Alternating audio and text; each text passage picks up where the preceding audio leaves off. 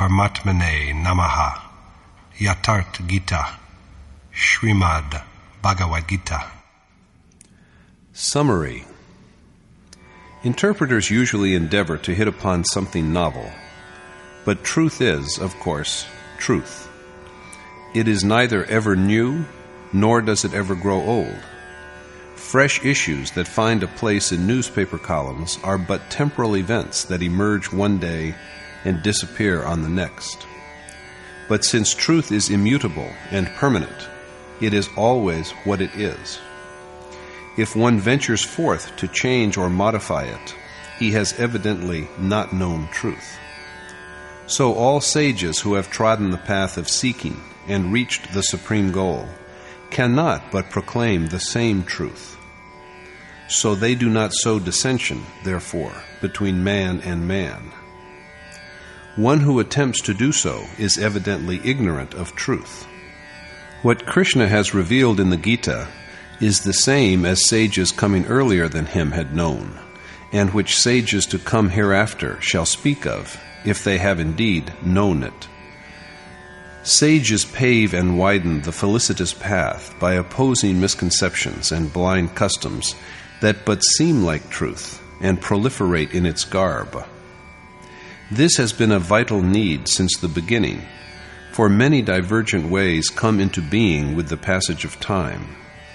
So deceptively like truth do they appear that it is almost impossible to distinguish them from reality and assert that it is so.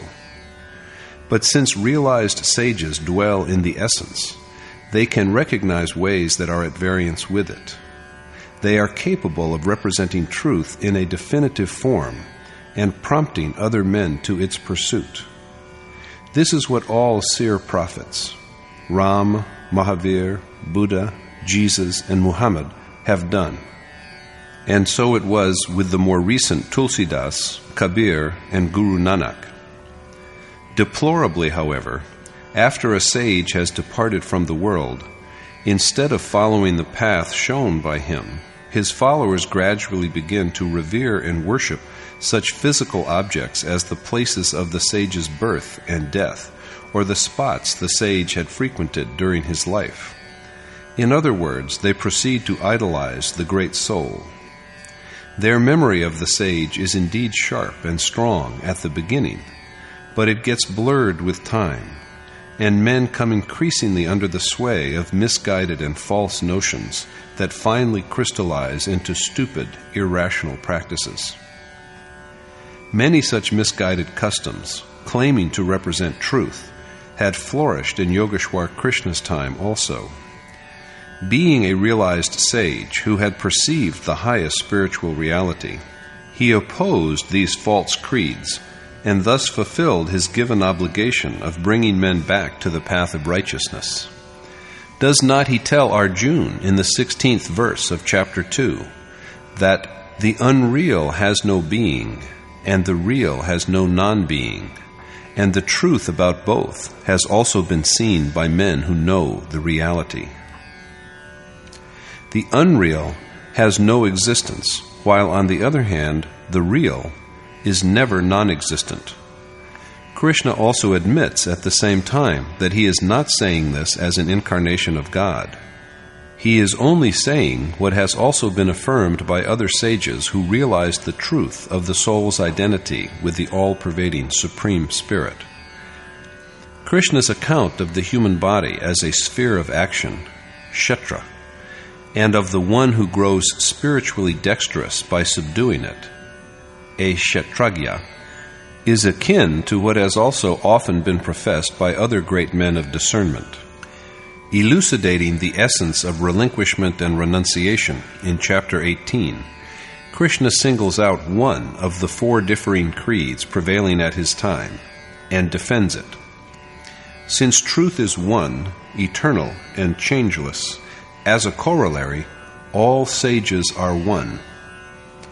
Krishna discloses to Arjuna in chapter 4 that it was he who had taught the eternal yoga to Vivaswat, the sun god. But how are we, like Arjuna, to lend credence to this assertion?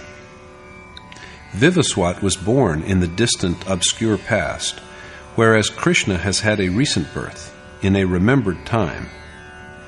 Krishna resolves Arjuna's doubt by telling him that they have all undergone numerous births. But while men like Arjuna, who have not yet completed their journey of quest, are unaware of their previous births, Krishna, who has beheld his self and realized the unmanifest God, remembers them well. That is why he is a Yogeshwar, a lord of yoga or union. The state he has attained to is therefore ineffable and imperishable. Whenever the spiritual exercise that unites one with God was set in motion, it was initiated by some enlightened saint, be he a Ram or a Zarathustra. The verities that Krishna enunciates in the Gita have also characterized the teaching of seers like Jesus, Muhammad, and Guru Nanak in later times. So all sages belong to one fraternity. They all converge at the same point through their perception of the reality of God. The ultimate goal they arrive at is the same. There are many who venture along the path of realization, but the ultimate bliss they attain to is the same if the process of their worship is successfully accomplished. After realization, they exist as pure, immaculate souls, while their bodies are turned into mere dwellings. Whoever belonging to this state has enlightened mankind is a Yogeshwar, a lord of yoga or union. Like all others, a sage has to be born somewhere. But whether such an individual is born in the East or in the West, among whatever race, among followers of some existing creed or barbarous tribes, or among the poor or the rich, the sage is unshackled by the established traditions of the people among whom he is born. A sage rather holds God as his supreme goal, sets upon the way that leads towards him, and ultimately becomes what that supreme being is. So there can be no distinctions of caste, class, color, or wealth in the teachings of the realized sage. A sage loses sight even of the physical difference of the sexes, male and female. For enlightened persons, as is pointed out in the 16th verse of chapter 15, there are only two kinds of beings in all the world, the mortal and the immortal. Whereas the bodies of all beings are destructible, their souls are imperishable. So it is regrettable that disciples of sages, coming in later times, devise their own peculiar, narrow-minded creeds and dogmas. Whereas the followers of one of these sages name themselves Jews, others call themselves Christians, or Muslims, or Hindus. A realized sage is quite unconcerned with such denominations and barriers, for such a person is above community and caste. Such an individual is but a seer, a soul of enlightenment and realization, and any attempt to mix them up with a social setup is an error. No sage teacher is therefore to be castigated or spoken ill of, irrespective of among whom they are born or of any sectarian bias by which such a sage is venerated by members of a certain creed. The sage is impartial, and so by denigrating such a person, we but sap the omniscient God who dwells within us, alienate ourselves from him, and do injury to the self. An accomplished sage is thus the one earnest benefactor we have in the world. Possessed of knowledge and discernment, the sage alone can bestow the highest good upon us. So it is our primary duty to cultivate and cherish goodwill for him or her, and we only dupe ourselves if we deprive ourselves of this feeling of friendliness and reverence. A sore, long-standing problem of India, proselytization, conversion from one religious creed to another, has engendered sentiments so irrational and violent that today they are threatening the very existence of the country. That makes it necessary that we approach the problem objectively and with an open mind, so that we can have a clear grasp of its genesis and implications. The questions that need to be answered are: who is to blame for our mass conversions? In what way have the proselytizers been better or worse than the people they have converted? Since God is one, and the truth, or Dharma, is also one and universal, is it really possible for men to change from one faith to another? Do they have a different God by just changing their name and way of life? That proselytization has so grievously affected the one country that may rightfully boast of having been the cradle of the eternal Dharma is a disgrace for which we all have to hang our heads in shame. But this is not enough, and we should give careful thought to the circumstances that have brought India to her sorry state of today.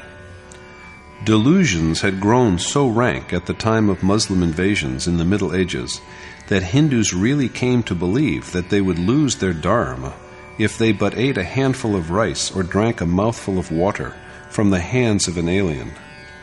Convinced that they had been stripped of their Dharma, thousands of Hindus took their own life. They knew well how to die for their Dharma, but they had no awareness at all of what that Dharma was.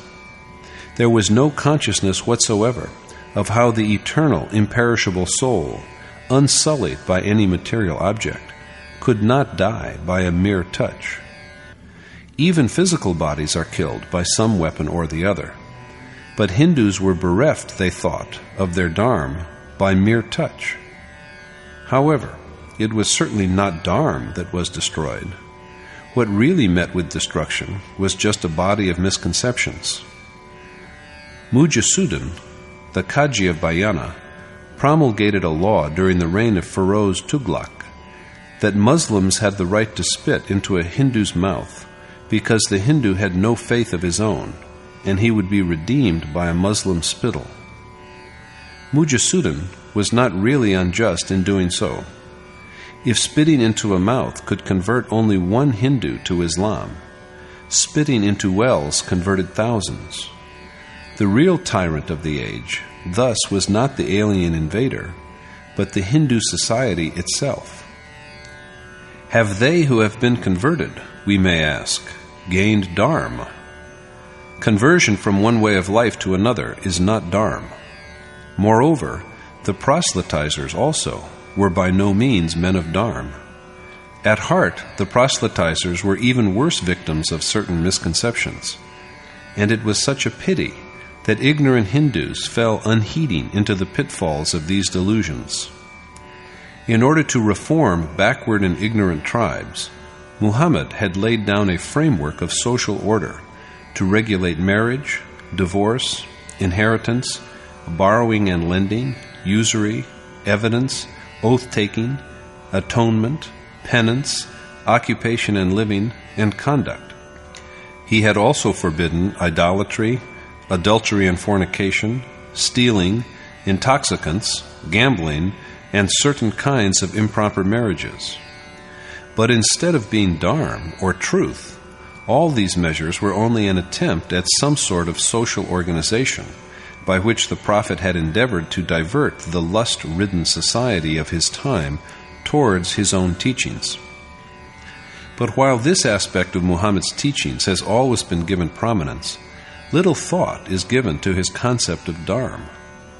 He has laid it down that Allah holds to account the man, even a single breath of whose is bereft of consciousness of the Almighty, just as He condemns a sinner for his iniquities, and the punishment for which is perpetual damnation. How many of us can sincerely claim that we have lived according to this ideal? Muhammad provided that the man who harms none, not even beasts, is enabled to hear the voice of God. This was said for all places and times, but the Prophet's followers have changed the import of the decree altogether by assigning a unique position to the Grand Mosque at Mecca. It is here that one must not pluck a blade of grass, nor slaughter a beast, nor cause harm to anyone. Thus Muslims also have been caught in traps of their own making, and it is more often than not forgotten that the Grand Mosque is but a monument to cherish and perpetuate the Prophet's sacred memory. Among others, the true import of Islam was understood by Tabrej, by Mansur, by Iqbal, but they were all victimized and persecuted by religious fanatics and bigots. And so was Socrates poisoned, allegedly for conspiring to convert people to atheism. Since Jesus toiled even on the Sabbath and conferred vision on the blind, the same charge was leveled against him, and he was crucified. As a further example, in India, even today, people who earn their subsistence from a place of worship, a religious order or sect, or from a seat of pilgrimage, raise a great hue and cry that faith is imperiled whenever a sage speaks of reality. They can only oppose truth and do nothing else because they regard its propagation as a threat to their livelihood. Like the persecutors of Socrates and Jesus, such so-called religious people have also either forgotten or deliberately turned a blind eye to why a certain sacred memory had been preserved in a monument in the remote past.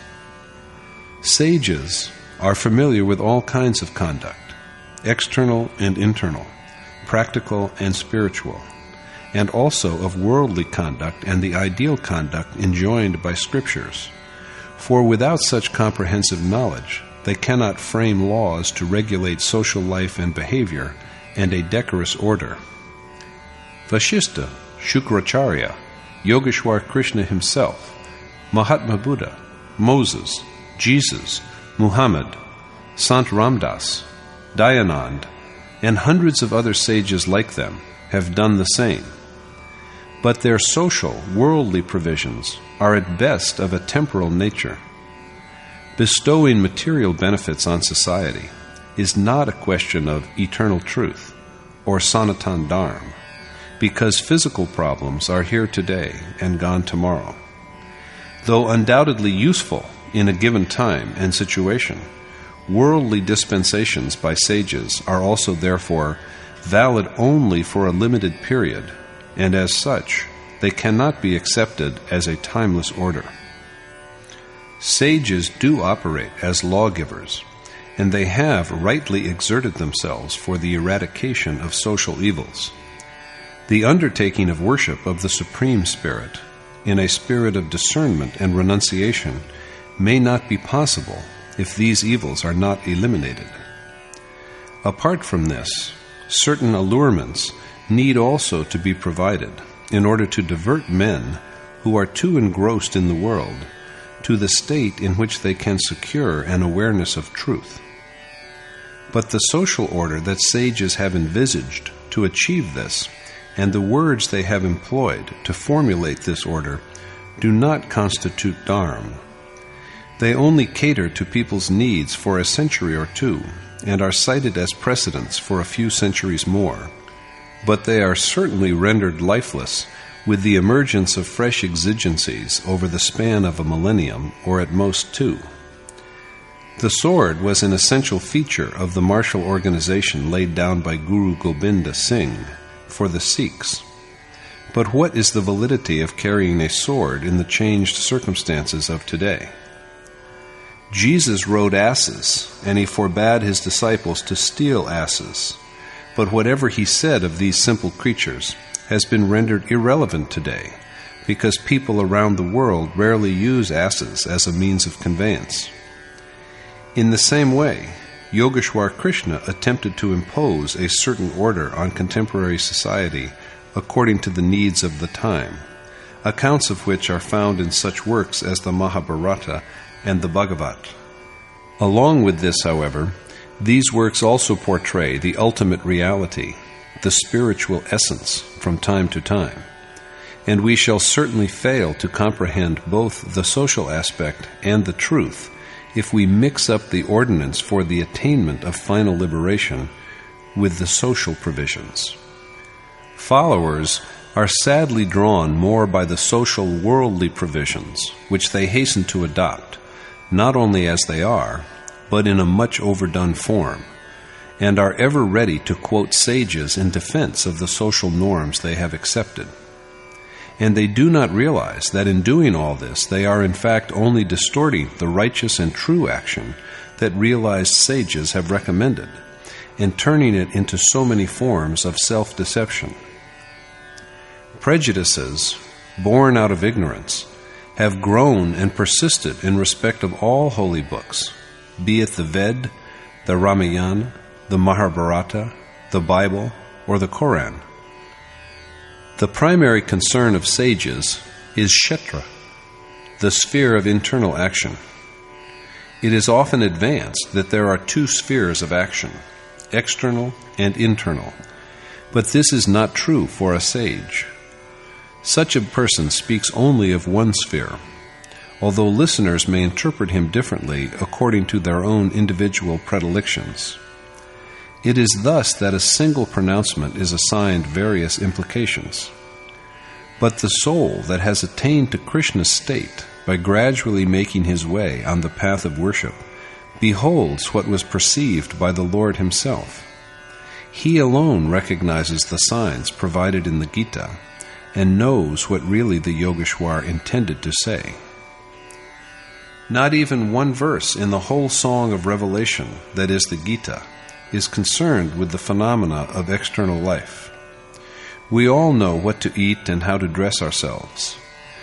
Dictated by time, place, and circumstance, variations in mode of living, assumptions, and considerations that regulate social behavior are a gift from nature. So what provisions could Krishna make for them? If some societies adopt polygamy because their girls outnumber boys, others accept polyandry because there are fewer girls, what laws could Krishna formulate for this?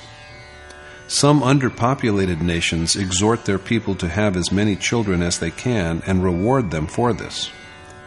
In the Vedic age in India, it was prescribed that a couple have at least 10 children. But in the changed conditions of today, the ideal is 1 child, or at the most 2. The best thing, of course, is to have no child at all. The less children, the fewer the problems of the country will be in this age of overpopulation. Now, what rules could Krishna lay down for this? It is not that the Gita is quite unconcerned with material life and prosperity.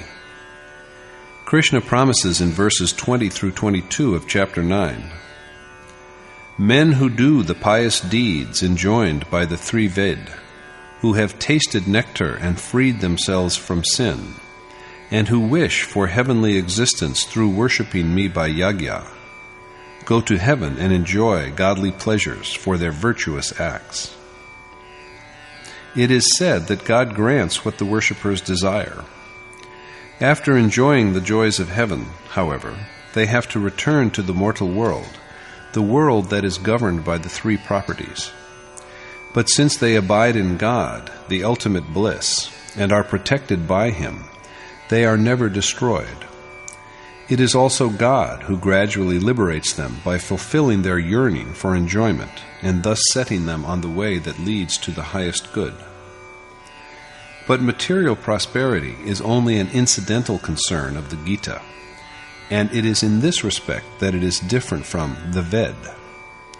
There are numerous allusions to the books of the Ved in the Gita, but the books of the Ved are altogether only milestones.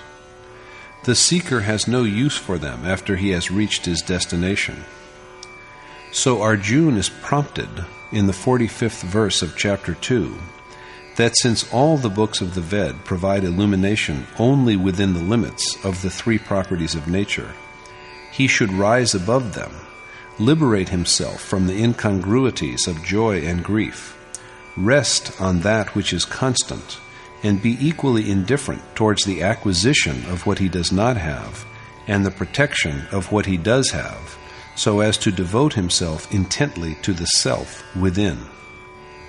In the very next verse, it is added that the worshipper has no need for the books of the Ved after final liberation, just as a man has no need for a measly pond when there is the infinite ocean all around him. There is also the suggestion here that the one who goes beyond the books of the Ved by knowing God is a Brahmin. So although the usefulness of the books of the Ved does come to an end for worshippers of the Brahmin class, there is no doubt about their utility for others. Krishna proclaims in the 28th verse of chapter 8 that after having secured knowledge of the essence of God, the yogi goes beyond the rewards of Vedic scriptural study, sacrificial rites, penance, and charity, and thus attains to absolution. That also means that the Ved scriptures endure, and that performance of the ordained yajna is incomplete so long as the ultimate state has not been achieved. As it is pointed out in chapter 15, he who knows God, the root of the ashwath tree that the world is a knower of the Ved. That knowledge, however, can be had only by sitting devotedly at the feet of a noble sage teacher. Rather than a book or seat of learning, the mode of worship that this mentor enjoins is the source, the spring of that knowledge, although it cannot be denied that holy books and centers of formal instruction are intended to steer one in the same direction. According to the Gita, there is only one God. The whole pantheon of lesser gods and goddesses worshipped by Hindus is a stark reminder of how the spirit of Dharma gets ignored and the letter predominates, giving rise to countless perversions. Since the ordained task is an internal process of the mind and the senses, how fitting is it to build external places of worship, such as temples and mosques, and to adore idols or symbolic representations of gods and goddesses? Ideally, Hindus are followers of the eternal truths of Sanatan Dharma, values and virtues that awaken the immutable eternal God within man's heart, and thus enable him to realize his self. Pursuing and delving deep into eternal truths, their forebears had disseminated their insights and revelations all over the world. Irrespective of the part of the earth he hails from, one who treads the path of reality is essentially a believer in Sanatan Dharma, the eternal truth. Overridden by desire, however, Hindus have gradually lost sight of reality and become victims of a host of misconceptions. Krishna emphatically warns Arjuna that there are no entities like gods. Whatever be the power a man devotes himself to, it is only God who stands behind the object of his adoration to reward him. It is God who sustains all worship, for He is all-pervading. Truly, therefore, the worship of other gods is unlawful, and its fruits are perishable. Only those ignorant men whose minds have been held to ransom by desire worship other gods, and their objects of worship vary according to their native inclinations. While gods are the object of adoration by good and virtuous men, demons and yaksha are worshipped by those who are given to passion and moral blindness, and ghosts and spirits are venerated by men of ignorance. Many of these worshippers even subject themselves to severe and grievous austerities. But, as Krishna enlightens Arjuna, all such worshippers of improper objects impair not only their physical beings, but also God who dwells within them. Such worshippers should therefore be deemed as surely possessed of an unrighteous, evil disposition. Since God abides in the hearts of all beings, it is binding on everyone that he takes refuge in Him alone. The true place of worship is therefore not external, but within the realm of the heart. Yet people are drawn towards and worship even such unworthy objects as rock, water, mere structures of brick and mortar, and a host of inferior divinities. To these objects they also sometimes add an idol of Krishna. What an irony that even followers of Buddhism, who lay such great stress on Krishna's teachings, have sculpted images of their mentor Buddha, who had all his life condemned idolatry. They have forgotten the words spoken by their noble teacher to his beloved pupil Ananda. Waste not your time, Ananda, on the worship of one who is in the state of being. This is not to insist, however, that places and objects of divine adoration, like temples, mosques, churches, seats of pilgrimage, idols, and monuments, have no value whatsoever. Most significantly, they keep alive memories of bygone seers, so that people may constantly remember their ideals and achievements. Among these sages there have been women as well as men.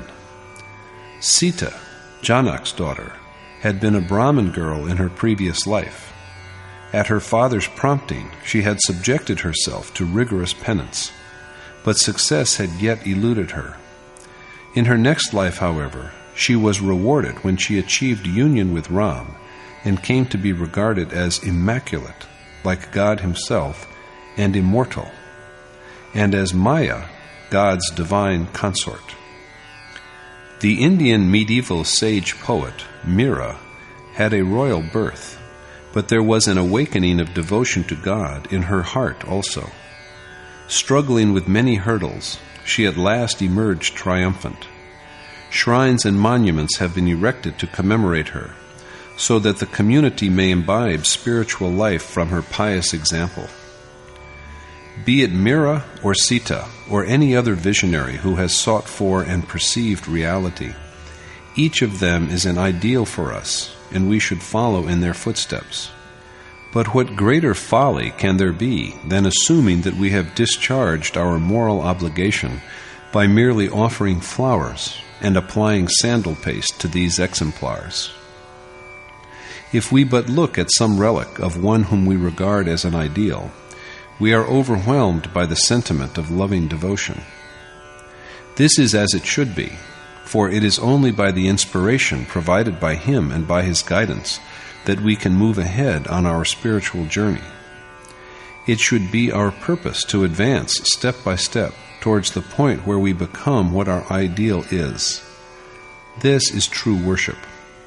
However, although it is right that we do not in any way slight our ideals, we shall be guilty of straying from our goal and be wide off our mark if we complacently believe that offering of leaves and flowers is all that is needed for achievement of the propitious end. As for gaining wisdom from our ideals and acting upon it, whatever we call them, a hermitage, monastery, temple, mosque, church, mat, vihar, or gurudwar, each one of them does have its merit provided it is marked by genuine spiritual concern. Whose is the memory or image consecrated in these monuments? What was their accomplishment? What penances did they go through for it? And how did they make their attainment? It is to learn the answers to these questions that we should go to centers of worship and pilgrimage. But these centers are profitless if they cannot enlighten us by example on the steps by which some accomplished soul had finally reached their goal. They are also of no value if they cannot present us with a setup that is truly propitious. In that case, all such centers can offer is some blind established creed or practice. If it is so, we doubtlessly cause ourselves harm by frequenting them. These centers of worship had originally come up to obviate the arduous necessity of individuals going from one home to another for instruction and preaching, and to replace it with collective religious discourse. But in the course of time, idolatry and irrational adherence to entrenched conventions supplanted Dharma and gave rise to innumerable misguided notions. The syllable Om is to Hindus the symbol of the one God that the Gita illuminates.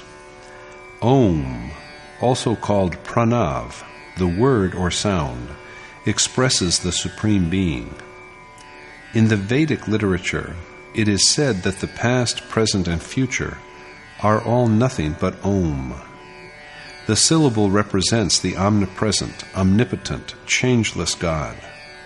From Om are born all that is propitious, all faiths, all celestial beings, all the Vedic scriptures, all yagya, all utterances, all rewards, and all that is inanimate or animate.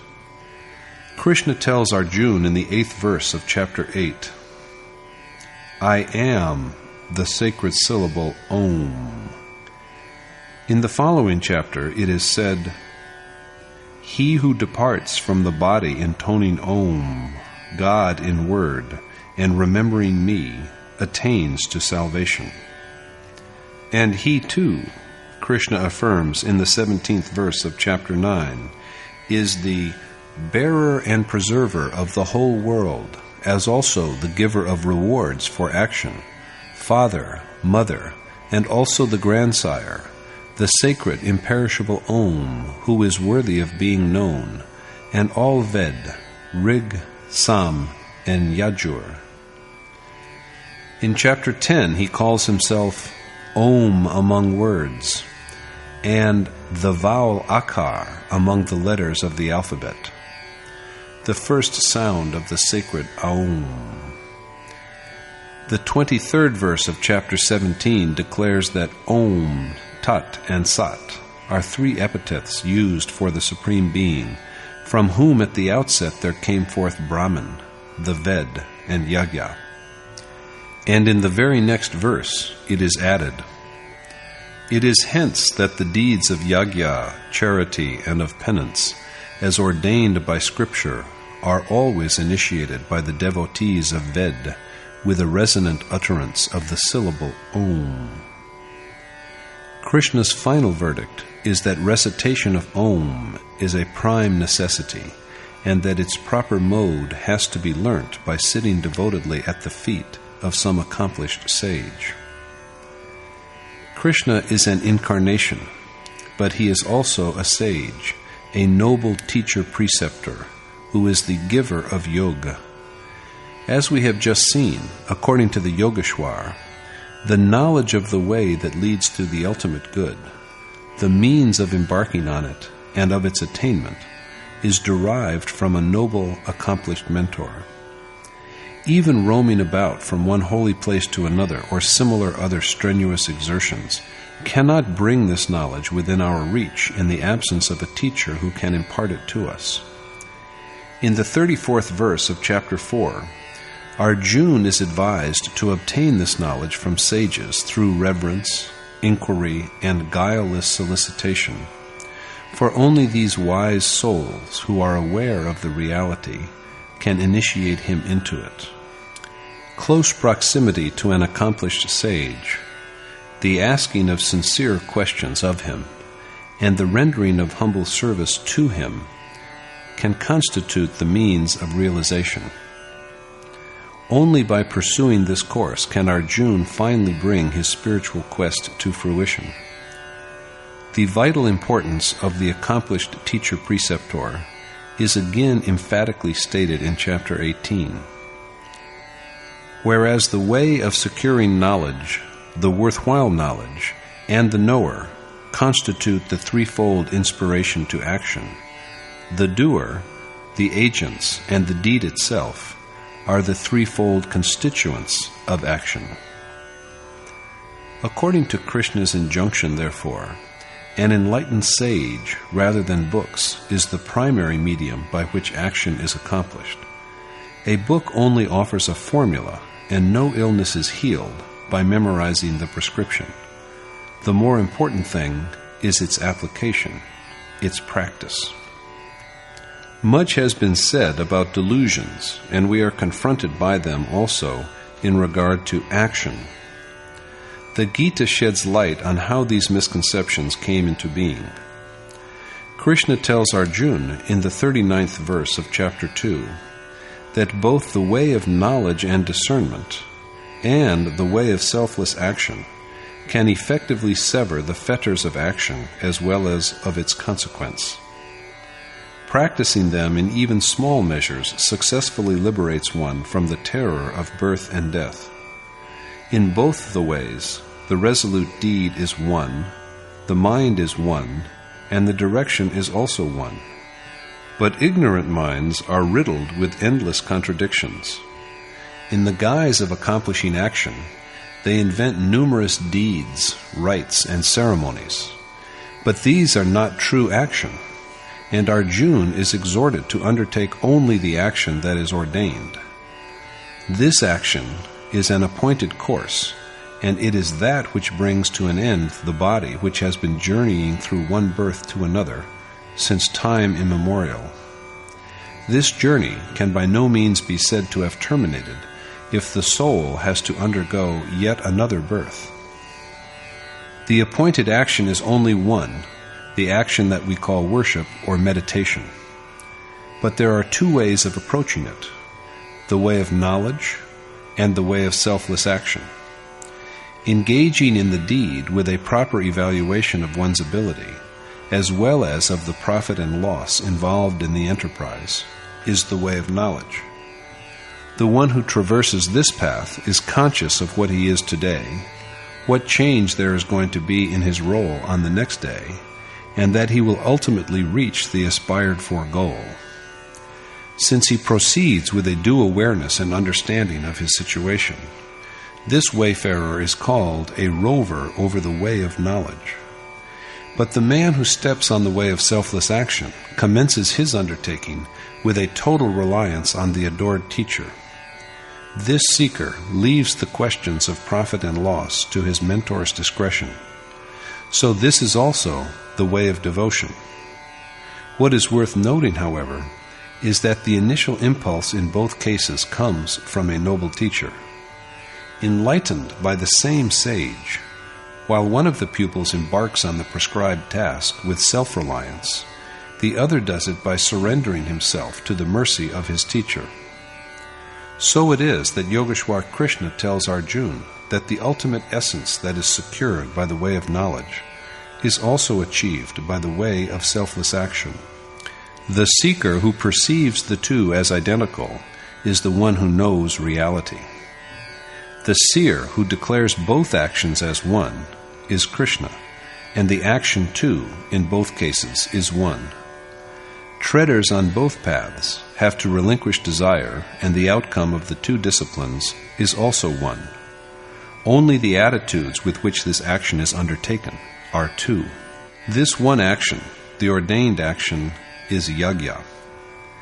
Krishna has explicitly told Arjuna in the 9th verse of chapter 3, "Since the conduct of yajna is the only action and all other business in which people are engaged are only forms of worldly bondage, O son of Kunti, be unattached and do your duty to God well." True action is that which frees the self from shackles of the world. But what precisely is this deed, the undertaking of yajna, which effects the accomplishment of action?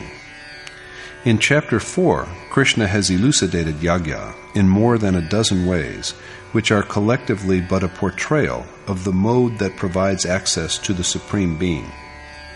In fact, all the different forms of yajna are internal processes of contemplation, forms of worship that render God manifest and known. Yajna is thus the special, ordained means by which a worshipper traverses the path that leads to God.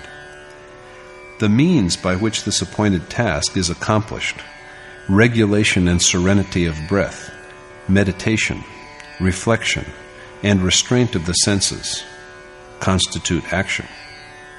Krishna has also made it clear that yajna has nothing to do with non-spiritual matters, and that the yajna which is performed by means of material objects is indeed contemptible. It is so even if we offer sacrifices worth millions. True yajna is performed by internal operations of the mind and the senses.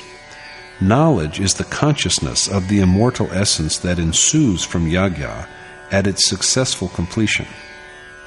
Yogi who are blessed with this transcendental awareness become one with God. And once the goal that had to be achieved is reached, there is no need for any further action by the liberated soul, for all action merges into the knowledge that is gained from direct perception of the ultimate essence. The liberation of the soul is thus also liberation from action. the Gita speaks of no action other than this appointed action, the yagya that achieves God realization. This has been repeatedly emphasized by Krishna. It is yagya which he has named the ordained task, the deed that is worth doing, in the opening verse of chapter 6.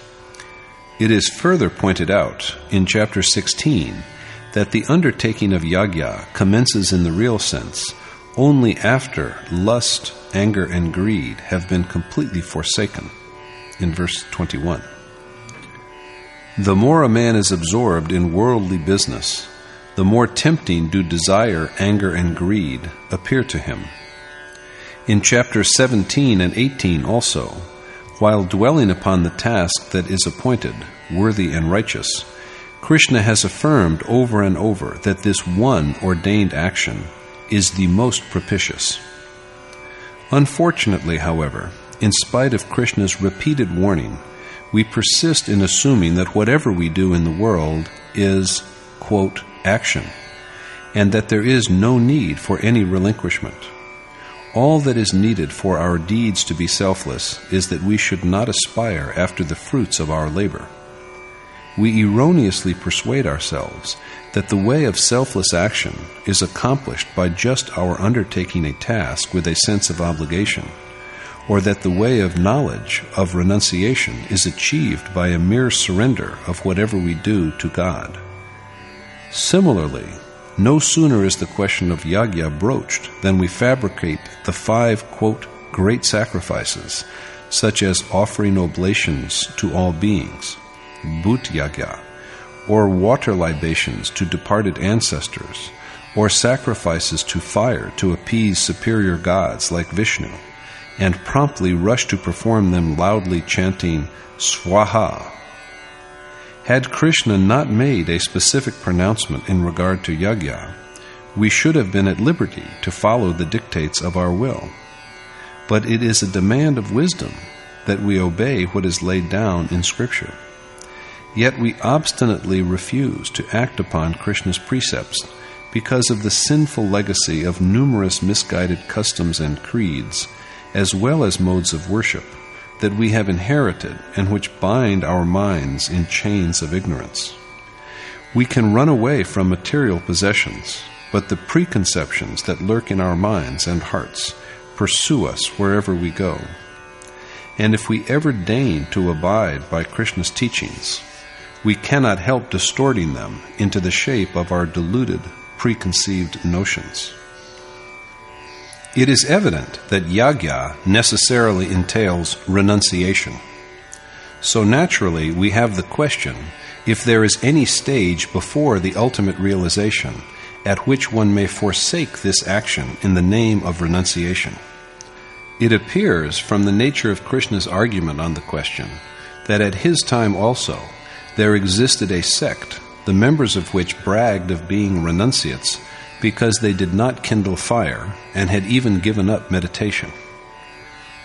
As opposed to this, Krishna has asserted that there is no provision for abandonment of the ordained action on either the way of knowledge or the way of devotion. The enjoined task has to be set upon. This is an inescapable necessity. By constant and resolute practice, the act of worship is progressively refined and finally rendered so subtle that will and desire are completely subdued and stilled.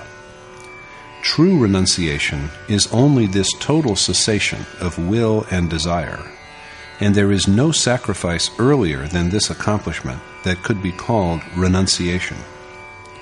In chapter after chapter, for instance, chapters 2, 3, 5, and 6, and especially in the final chapter, it is underlined that no man becomes a yogi, a self-denier, by just not lighting fire or by relinquishment of action. If we but understand the nature of yagya and action, we will also easily comprehend the other issues raised in the Gita, the issues of war, of the 4-part organization of action, of Varnsankar, and of the way of knowledge, as well as the yoga of action. That means the entire message of the Gita. Arjuna did not wish to fight. He cast away his bow and sat down despondently in the rear of his chariot. By imparting the knowledge of action to him, then, Krishna not only convinced him of its validity, but also induced him to take up his appointed task. Since Arjuna is exhorted to take up arms and fight in almost a score of verses, doubtlessly there was a war, but there is not a single verse in the whole of the Gita which approves of physical slaughter and bloodshed. This is clearly seen from chapters 2, 3, 11, 15, and 18, because the action that is stipulated in all of them without exception is the deed that is ordained and performed through solitary meditation, and in which the mind is reined in from all objects other than the cherished goal. If such is the nature of action envisioned in the Gita, the question of physical warfare simply does not arise. If the propitious way revealed by the Gita is only for those who wish to fight wars, we had better keep it aside. In fact, Arjuna's predicament is one that confronts all of us. His grief and indecision were there in the historical past, and they are with us even today. When we try to restrain our minds and concentrate with all our being, we are shaken by such infirmities as desire, anger, infatuation, and disenchantment. To fight these maladies and destroy them is war. Wars have been and are being fought in the world, but the peace resulting from them is incidental and transitory. True and lasting peace is won only when the self has attained to the state of immortality. This is the only peace after which there is no disquiet, and it can be achieved only by accomplishing the ordained action. It is this action, rather than mankind, that Yogeshwar Krishna has divided into 4 varn, or classes. A worshipper with inadequate knowledge is at the Shudra stage, so it is incumbent upon him to begin his quest with the rendering of service as required by his native ability, for thus alone can the proficiencies of the Vaishya, Kshatriya, and Brahmin classes be gradually inculcated in him. Thus only will he be enabled to ascend step by step. At the other end, the Brahmin also is flawed, because he is yet distant from God. And, after he has merged with that Supreme Being, he ceases to be a Brahmin. Varn denotes form. A man's form is not his body, but his inborn disposition. Krishna tells Arjuna in the 3rd verse of chapter 17, "Since the faith of all men, O Bharat, is according to their inherent propensity, and man is essentially reverent, he is what his faith is." Every man's character is molded by his faith, and the faith is according to his dominant property. Varn is thus a scale, a yardstick, to measure one's capacity for action. But with the passing of time, we either grew oblivious of or discarded the appointed action, began to decide social status by heredity, thus treating Varn as caste, and laid down rigid occupations and modes of living for different men. This is social classification, whereas the classification made in the Gita is spiritual. Moreover, they who have thus twisted the meaning of Varn have also distorted the implications of action so as to protect their hollow social standing and economic privileges. With the passage of time, thus, Varn came to be determined by birth alone, but the Gita makes no such provision. Krishna says that he was the creator of the 4-fold Varn. Are we to assume from this that there was creation within the boundaries of India alone? For castes such as ours cannot be found anywhere else in the world. The number of our castes and subcastes is beyond counting. Does this mean that Krishna had divided men into classes?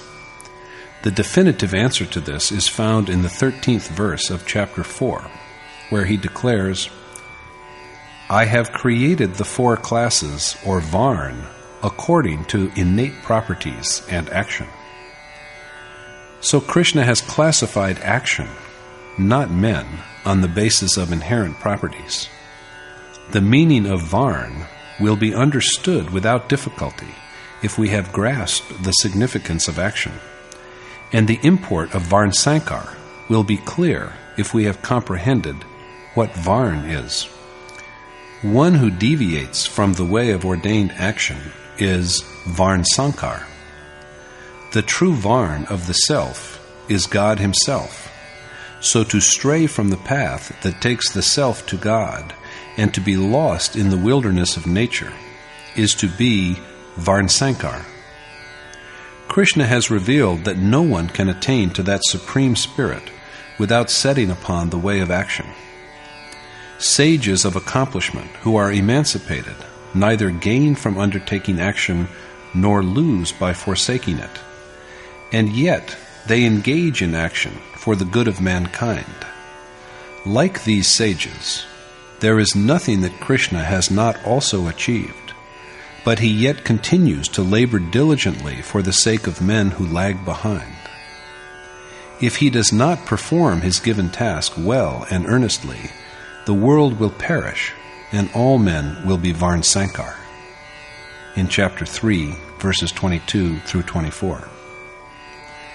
Illegitimate children are said to be born when women turn adulterous, but Krishna affirms that all mankind is under the threat of falling into the varn sankar state if the sages who dwell in God refrain from fulfilling their obligation.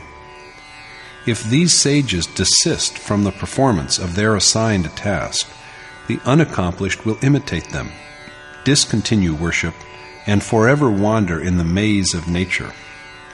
They will thus become varn sankar, for the immaculate God and the state of actionlessness can be achieved only by an undertaking of the ordained action. Along with his fear of destruction of families in the impending war and the consequent birth of varn sankar, or illegitimate children, Arjuna also gives vent to his apprehension that, deprived of obsequial offerings, the departed souls of ancestors will fall from heaven. Thereupon Yogeshwar Krishna asks him how such a delusion has come over him.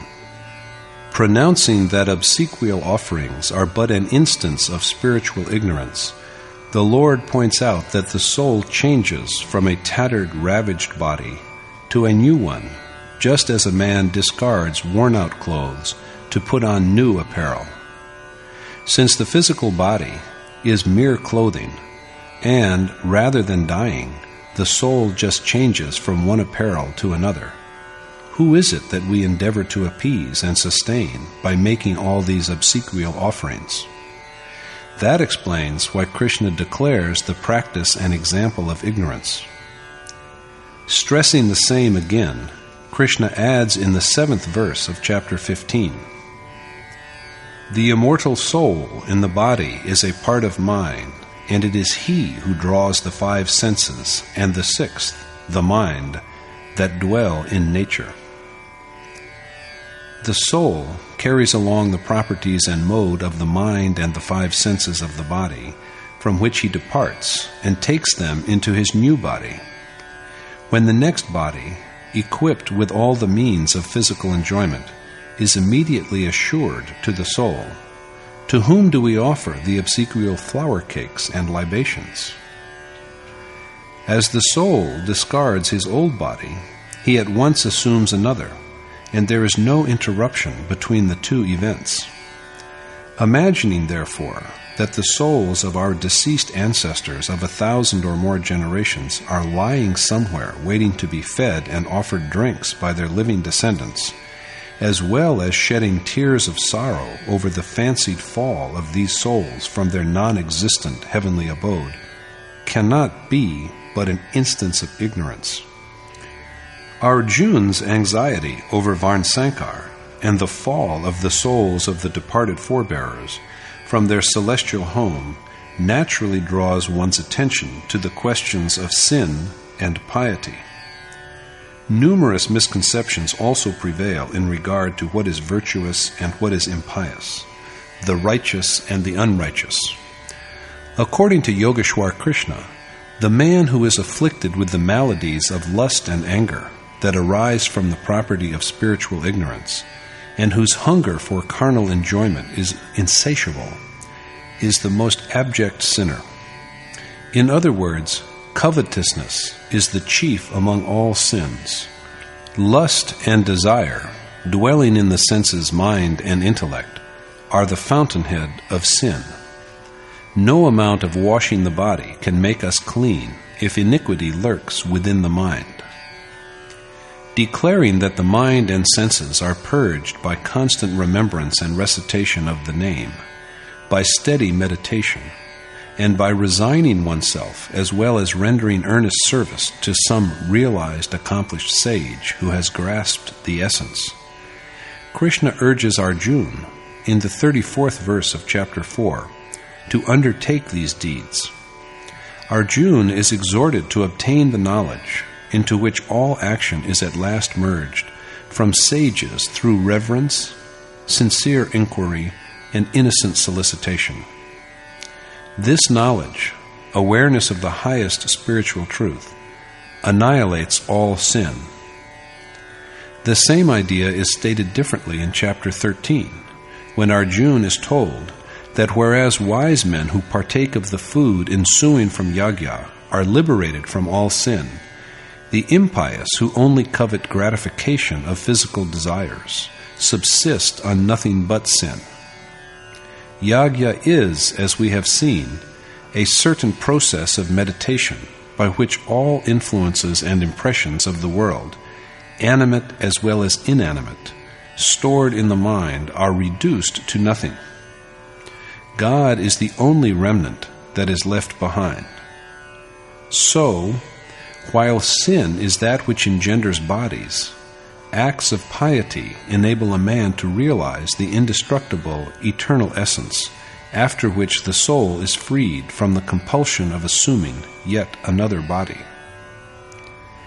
Rid of wicked and conflicting passions, the doers of virtuous action, which brings the cycle of birth and death to an end, worship and adore the Supreme Spirit with an avowed resolve. Krishna tells Arjuna in the 29th verse of chapter 7, "They who are aware of God, the identity of the Supreme Spirit and the individual soul, and of all action, find shelter under me and strive for liberation from the cycle of birth and death." They who know Krishna as well as they know the Supreme Being who animates all beings, all divinities, and yajna, and whose minds are absorbed in Him, come to know the God in Krishna and are united with Him forever. Piety is therefore that which induces the self to rise above birth and death and all evils, so as to know the eternal, immutable reality and forever dwell in it.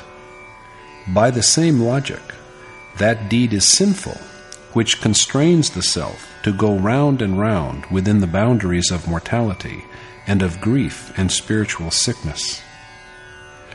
It is said again in chapter 10 that the wise man who knows Krishna's essence as the birthless, eternal, and supreme God of the entire world is freed from all sins. It is only the direct perception of God, as we have been enlightened, that liberates the soul from sin.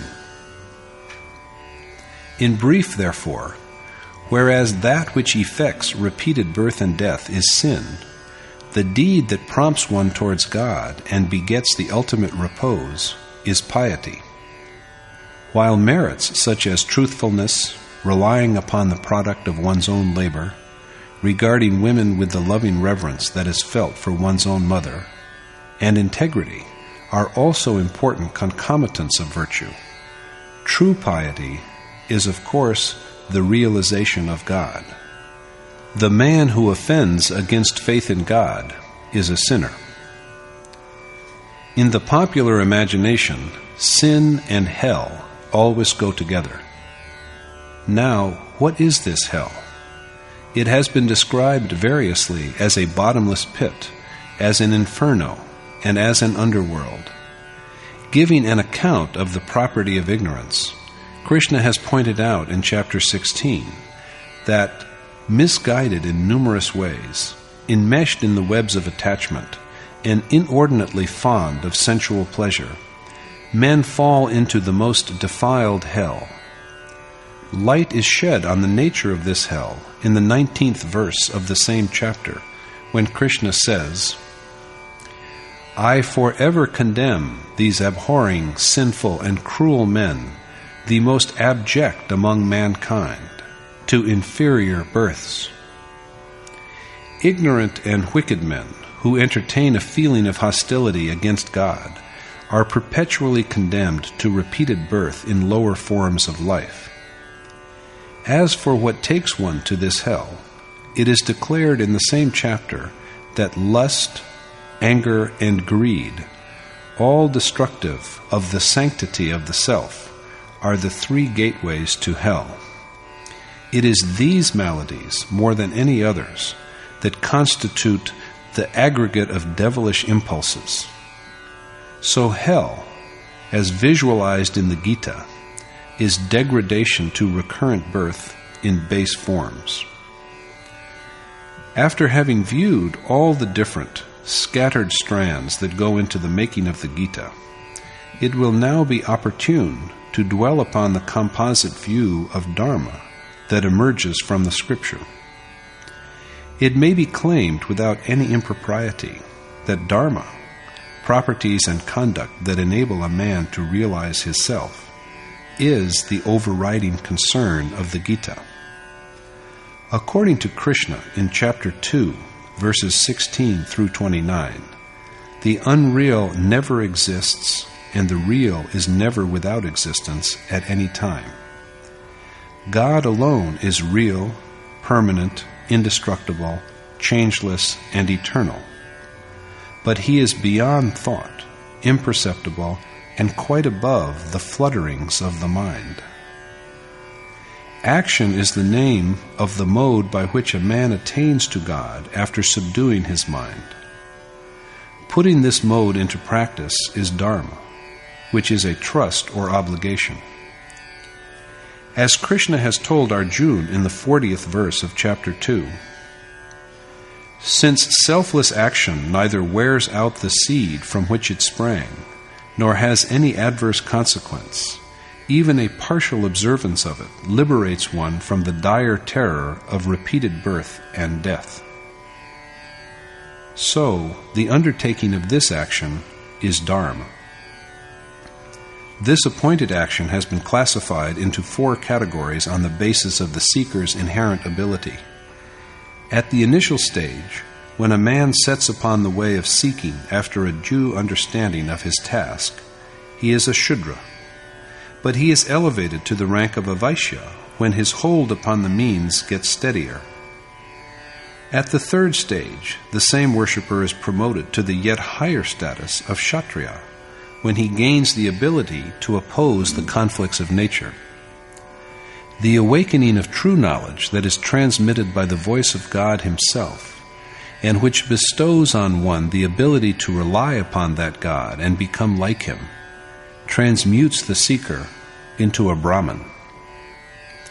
Hence it is that Yogeshwar Krishna lays down in the 46th verse of chapter 18 that engaging in action that is in harmony with one's native disposition is swadharma. Though of an inferior merit, the discharge of one's natural obligation should be preferred. The undertaking of a deed of superior merit is, on the other hand, improper and injurious if it is attempted without cultivating the ability that is commensurate with it. Even losing one's life in the fulfillment of one's inborn calling is better, because the body is a mere garb, and no one is really changed by putting on a different apparel. When taken up again, the spiritual exercise is resumed from the same point at which it was discontinued. Thus climbing from step to step, the seeker at last attains to the immortal state. The same is re-emphasized in the 47th verse of the concluding chapter, when it is said that a man attains to ultimate liberation by worshiping God well according to his inborn inclination. In other words, remembering and meditating on God by the appointed mode is dharma. But who is the man entitled to this spiritual discipline called dharma? Who has the privilege of approaching it? Shedding light on the problem, Krishna tells Arjuna that even the most degraded man is rendered virtuous if he worships him, Krishna, the one God, with intentness, and his soul is then merged with God, who is the ultimate reality and dharma. So, according to the Gita, that man is pious who performs the appointed task in keeping with his innate property to realize God. Arjuna is counseled at last to forsake all his other obligations and seek refuge in Krishna. So that man who is wholly devoted to the one God is endowed with piety. To dedicate oneself thus to God is dharma. The process by which the self is enabled to attain to the Supreme Being is dharma. The awareness that comes to sages after their hunger for union with God has been quenched because of their achievement of the ultimate state is the only reality in all of creation. So we have to seek refuge in these men of enlightenment and wisdom in order to learn how we can make our way along the path that leads to final bliss. That path is only one, and embarking on it is dharma. Dharma is an obligation, a sacred trust. It is propitious, and the mind that applies itself to this enjoined task is also one and unified, as said in chapter 2, verse 41. Offering the functions of the senses and the operations of the life winds to the fire of yoga, self-restraint, kindled by the knowledge of God, is dharma, as stated in chapter 4, verse 27. When self-control is identical with the soul, and the operations of breath and the senses are thoroughly stilled, the current which arouses passions and the current that bears one towards God merge into one in the self. Realization of God is the sublime culmination of the spiritual process. The felicity offered by the Gita is its illumination of the hidden truth of God for the enlightenment of all mankind. There are no schools that impart instruction in lust, anger, greed, and delusion to their pupils. And yet there are youngsters who are better versed in these vices than even their elders. What can Krishna teach us in regard to this? There was a time when pupils were initiated into the books and scripture of the Ved and trained in the martial skills of archery and wielding maces. But no one cares to learn these things today, because ours is an age of automatic machines and self-propelled weapons. What can Krishna say about these matters? What provisions for the external physical life can he possibly make? In the olden days, yagya was performed to invoke rains, but today we do that by mechanical means. In the past, crops were almost wholly dependent on rains, but now there is artificial irrigation and we have the much vaunted green revolution. What can the Yogeshwar say about all this? That is why he has frankly admitted that bound and constrained by the properties of nature, the physical life of man grows and changes according to circumstance. It is these properties that shape the different forms of external life. Knowledge of the physical world has grown tremendously and bifurcated into numerous branches. But there is a reality that transcends all this physical knowledge. It is always there with every one of us, but unfortunately we are oblivious of it. We neither know it nor can recognize it. It is the memory, the awareness of this sublime reality that slips from Arjuna's mind, but he recovers it by listening devoutly to Krishna's sacred message that is enshrined in the Gita. The memory that comes back to Arjuna is the memory of God who dwells in the realm of every heart and is yet so far away. It is every man's aspiration to approach that supreme essence, but he does not know the way. How unfortunate it is that we know all other ways, but are ignorant of this one unique way that takes us to ultimate happiness. The shroud of nescience, of not knowing, that envelops us is so thick that the mind fails to penetrate it and get at the truth. Conscious of the ignorance that lies like a dense mantle over men's minds, the Yogeshwar, Krishna, knower of man's innermost secrets, has in his infinite grace illumined the hidden truth, the unmanifest truth in the Gita, for the enlightenment of all of us. As for the language in which his teachings are enshrined, it is so simple, direct, and lucid that no reader can either misconstrue it nor experience any difficulty in comprehending it. The way that Krishna has revealed for the attainment of the ultimate essence is the Gita's most precious and indeed inestimable gift for the good of all humanity. The Gita embodies a spiritual precept that is complete in every respect. This precept is found in the scriptures of the Ved also, and they are among the sublimest of holy books. The Upanishad are their abstract, and the Gita, the song of the Lord, embodies the essence of all of them. Since a sequestered life, restraint of the senses, and constant reflection and meditation are essential requirements of the ordained action, it is often asked of what use the Gita can be to householders. That is like saying that the Gita is only for sadhus or hermits, for men who have renounced the world and all. But this is not true. Although the Gita is primarily for people who tread the path of spiritual quest, it is also, in good measure, for those who aspire to step on it. This song of revelation is for all men, and it is especially salutary for householders, for people who are rearing a family and struggling to support and sustain it, because such persons stand at the point where action is commenced. Krishna tells Arjuna that the initial step taken in the undertaking of selfless action is never destroyed. Attempted in even a small measure, it at last provides liberation from the terror of birth and death. Now who besides an overburdened and harried householder is expected to act in a small measure? He has so little time to devote to the task. Arjuna is told in the 36th verse of chapter 4, "Even if you are the most heinous sinner, the ark of knowledge will carry you safely across all evils."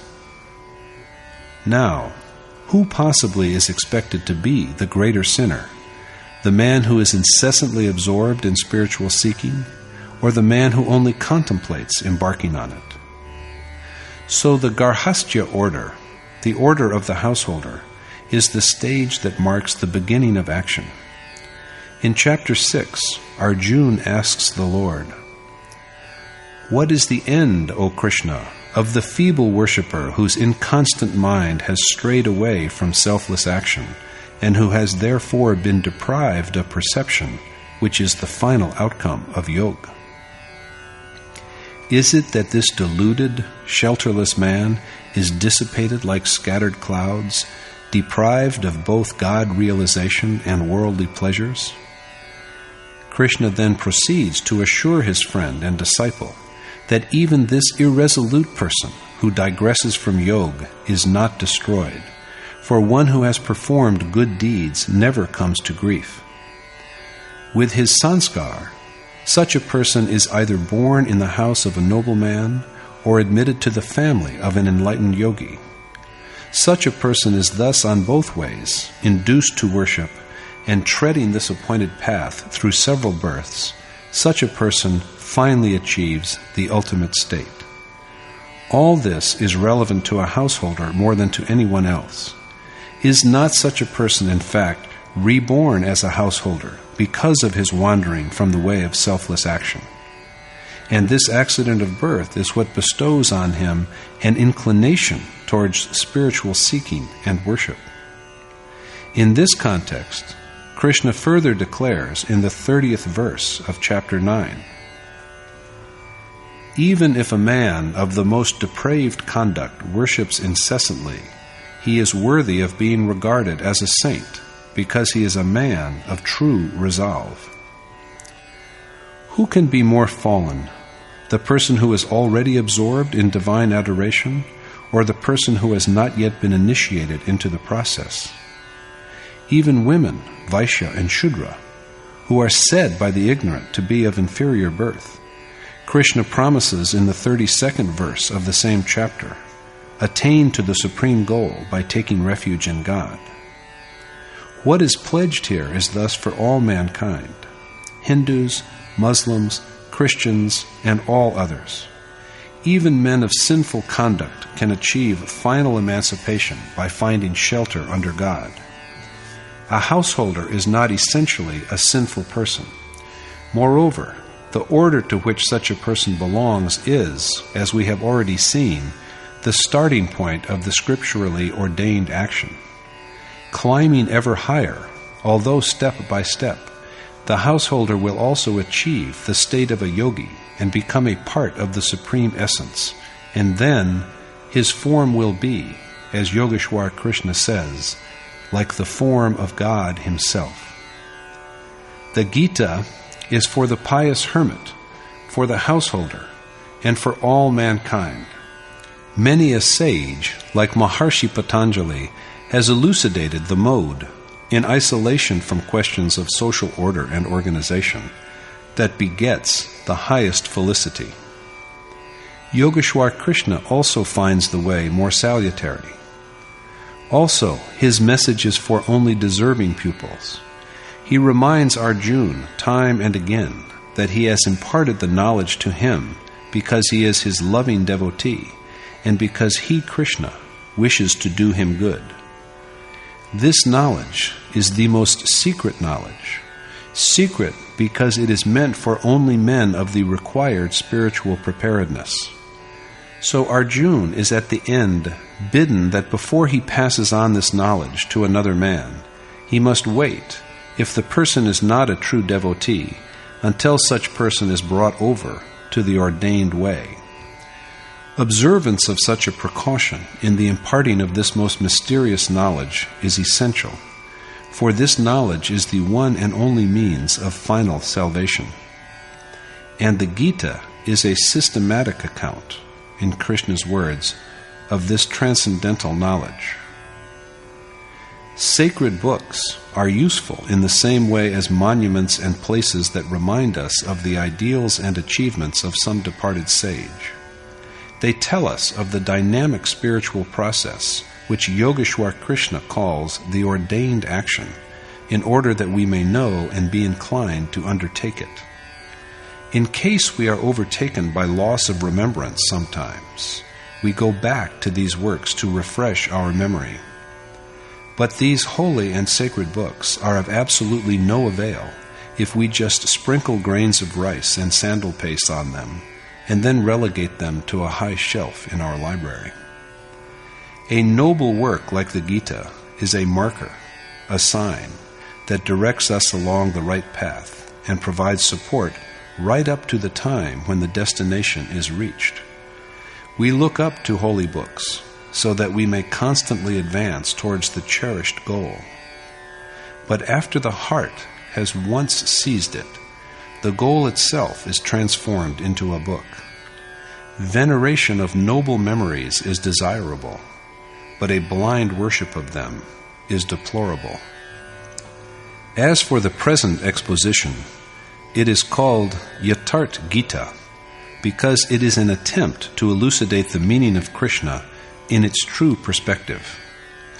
Embodying the whole means of ultimate liberation, the Gita is self-contained. there is not a single point in it that may engender any doubt. But since it cannot be grasped on an intellectual plane, there may arise what only appear to be doubts. So if we fail to comprehend any part of the Gita, we can resolve our doubts, as did Arjuna, by sitting devoutly by a sage who has perceived and realized the essence. Hari Om Tat Sat.